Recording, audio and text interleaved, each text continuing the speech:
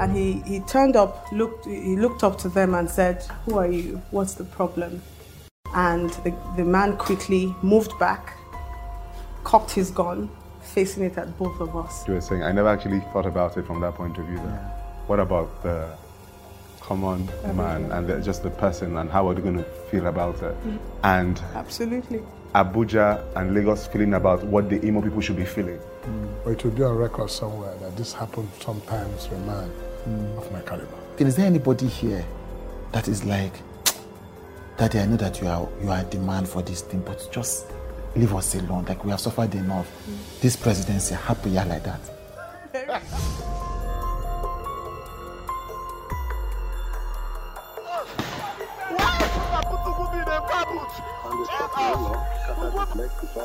Governor of Imo State of complicity in a 5.7 billion. Right, it's an exclusive like no other. I'm here at the residence of two-time governor, current senator, and presidential candidate Rochas Okorocha. He's given me never before seen access to his home and to his family. Now, this is a show that has never happened, as far as I know, in our country's recent history. I'll be speaking to the politician, I'll be speaking to his wife, and I'll be speaking to his 6 kids. The vulnerability and open-heartedness that they brought to this conversation, I have never seen. We speak about, the moment when, some of them thought they were going to die. We speak about the times when they wanted their father to give up and stop for their sake, for his sake. We talk about I hit a mother load, the love affair between Rochas and his wife, Norma Nkechi Okorocha. That is a show on its own. I'm so excited to be able to do a show like this. It's a gift to be able to have this much access. Today, on with Chude, Rochas Okorocha and his entire family.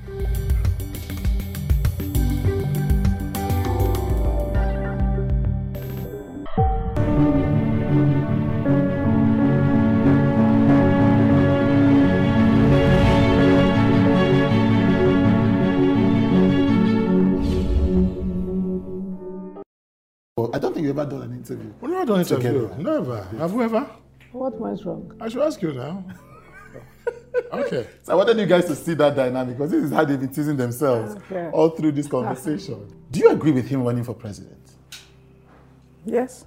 Totally. Why? Hasn't he made your life difficult enough as it is? But is it always about me? I think it's all about the purpose of God in his life. Very, very key. Right. You know what the Bible says about the wife of his youth? That do you see him going this high and this far? Well, it will shock you to know that if there was anything at all that attracted me to him, is that from the one I've always seen him as a man of focus, a man that knows where he's going, and a man that understands that he's in this life to be able to bring about a positive change in the life of people. And that was the attraction for me. Not even what you would call love. Right. So not really the... Oh, he didn't love me. I told you that, man. That the love now came. The latter part. But I mean, you obviously were with him before he blew. Like what people say. Yes. What was that? So even though you saw the focus, but what is it like? What were those starting moments like when there was not a lot or enough? What do you think kept you guys through those periods? God. And like you said, starting life with him wasn't easy. Yes. And a lot of my people were even against it, because before he came, there were a lot of people to them that probably are better positioned to be my husband. But I saw somebody who have so much trust in God. So despite what we were going through at the early stage, holding on to God was the key thing. What attracted you to your wife? I'm looking at you now. You know what? Let me be honest. Just step aside. Let me not be honest to you. This is perhaps mystery defined. Mystery defined is this woman here with me.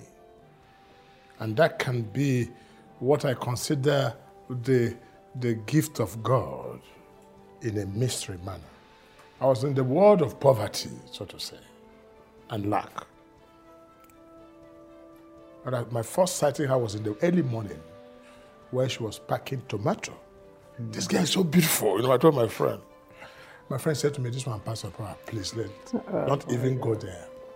But we saw her packing tomato. She was wearing a white shirt with a wrapper tied. Early morning, about 6:30. And we were coming from somewhere. We went for a party with my friend the night. And we borrowed a car, one of our friends' car to go. And when we stopped, can we help you? She just smiled and said, don't worry. I said, no. Again, I was passing one, I saw her standing with her sister. I said, that's her. I passed. Destiny brought us one day, and somebody again in a health matter, somebody I was helping about the educational issue. It was her cousin or sister. When the girl eventually went to travel abroad and wanted me to come to see her cousins. When we came, I saw the same lady I've seen twice. Oh, you saw stars. And I saw stars in my eyes. If you want to say that, accept. And it was, and then I saw her, and again in my borrowed car, I carried her, and I took her with a friend. And I looked at the mirror, said to my cousin, I just said to her, I'll marry you. I didn't waste time. And she smiled. And to be honest with you, the rest will be history. We didn't last more than 1 week or 2 weeks. From the day we met, we got married. It didn't last more than 2 weeks. Within 2 weeks, yes. It's a mystery. So it's more of divine. And when we were going, I had this car, and when she came into my life, things started changing. I remember I got the first contract within 3 days or 4 days. I've been chasing for this contract. The contract came. And it was to supply school furniture in Basa local government. Then I made about 22,000 naira. I went and bought a 505. Then that was the car I was using with her to go to the east for the marriage. But when we stopped, there was no money. We used the same vehicle to carry passengers. And she would load the back of the car. I thought to ask this. You talked about growing up in poverty. Yes. Yeah? And I know you also talked about, your businesses later. But just what was the time? When did the tide turn? Let me tell you, somebody. I came from a very poor family. What I mean by poor family, when you live in a house, 1 room, with 9 children, the walls are not plastered, the floor are not plastered, and there's a pit toilet by the side with zinc. That was my house. And we're into street trading. But my son brought all of us of oranges and coconut. Even the oranges were brought on credit. What you call, you buy it on credit and come and sell. So that was Rochas to sell. And that was in Barkeladi. So if you go to Barkeladi, you see my home there. But through that street trading, when I was quite young, oranges and this, I bought a television at the age of 9. And I bought a bus at the age of 14. Not learning how to drive. I entered the bus and learned how to drive by watching the leg of somebody driving. So my life is very unusual, what I do in life.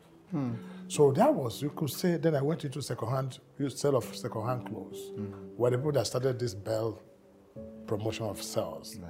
Right. So I combined education with street trading. But after that time, I had a very big setback. I even started cement business. I made money from cement business. At the age of 19, I was already comfortable in life. But between the age of 19, I even opened a school, King's Commercial College, after being a principal of a commercial college. It's a long story. But everything went down.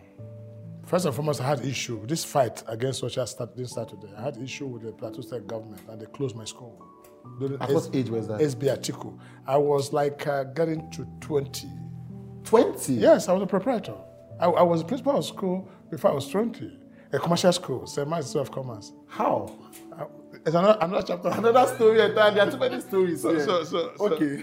So I don't know whether I can take you back. That's another story. But when I came, when they closed the school, everything went down. My school, I had an accident. Then I had an accident. Right.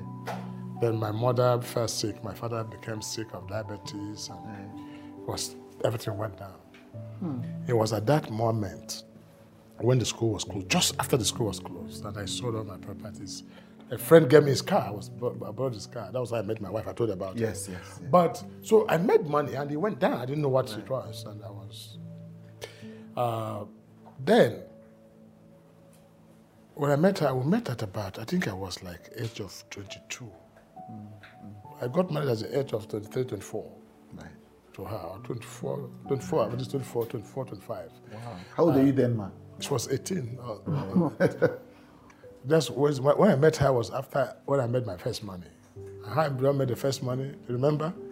That one Alhaji Musa was owing me 3,000 naira and didn't pay me. So I was looking for Alhaji Musa to go and fight him. But that's all I had. You can listen to the full podcast on Apple Premium. Just search with Trude.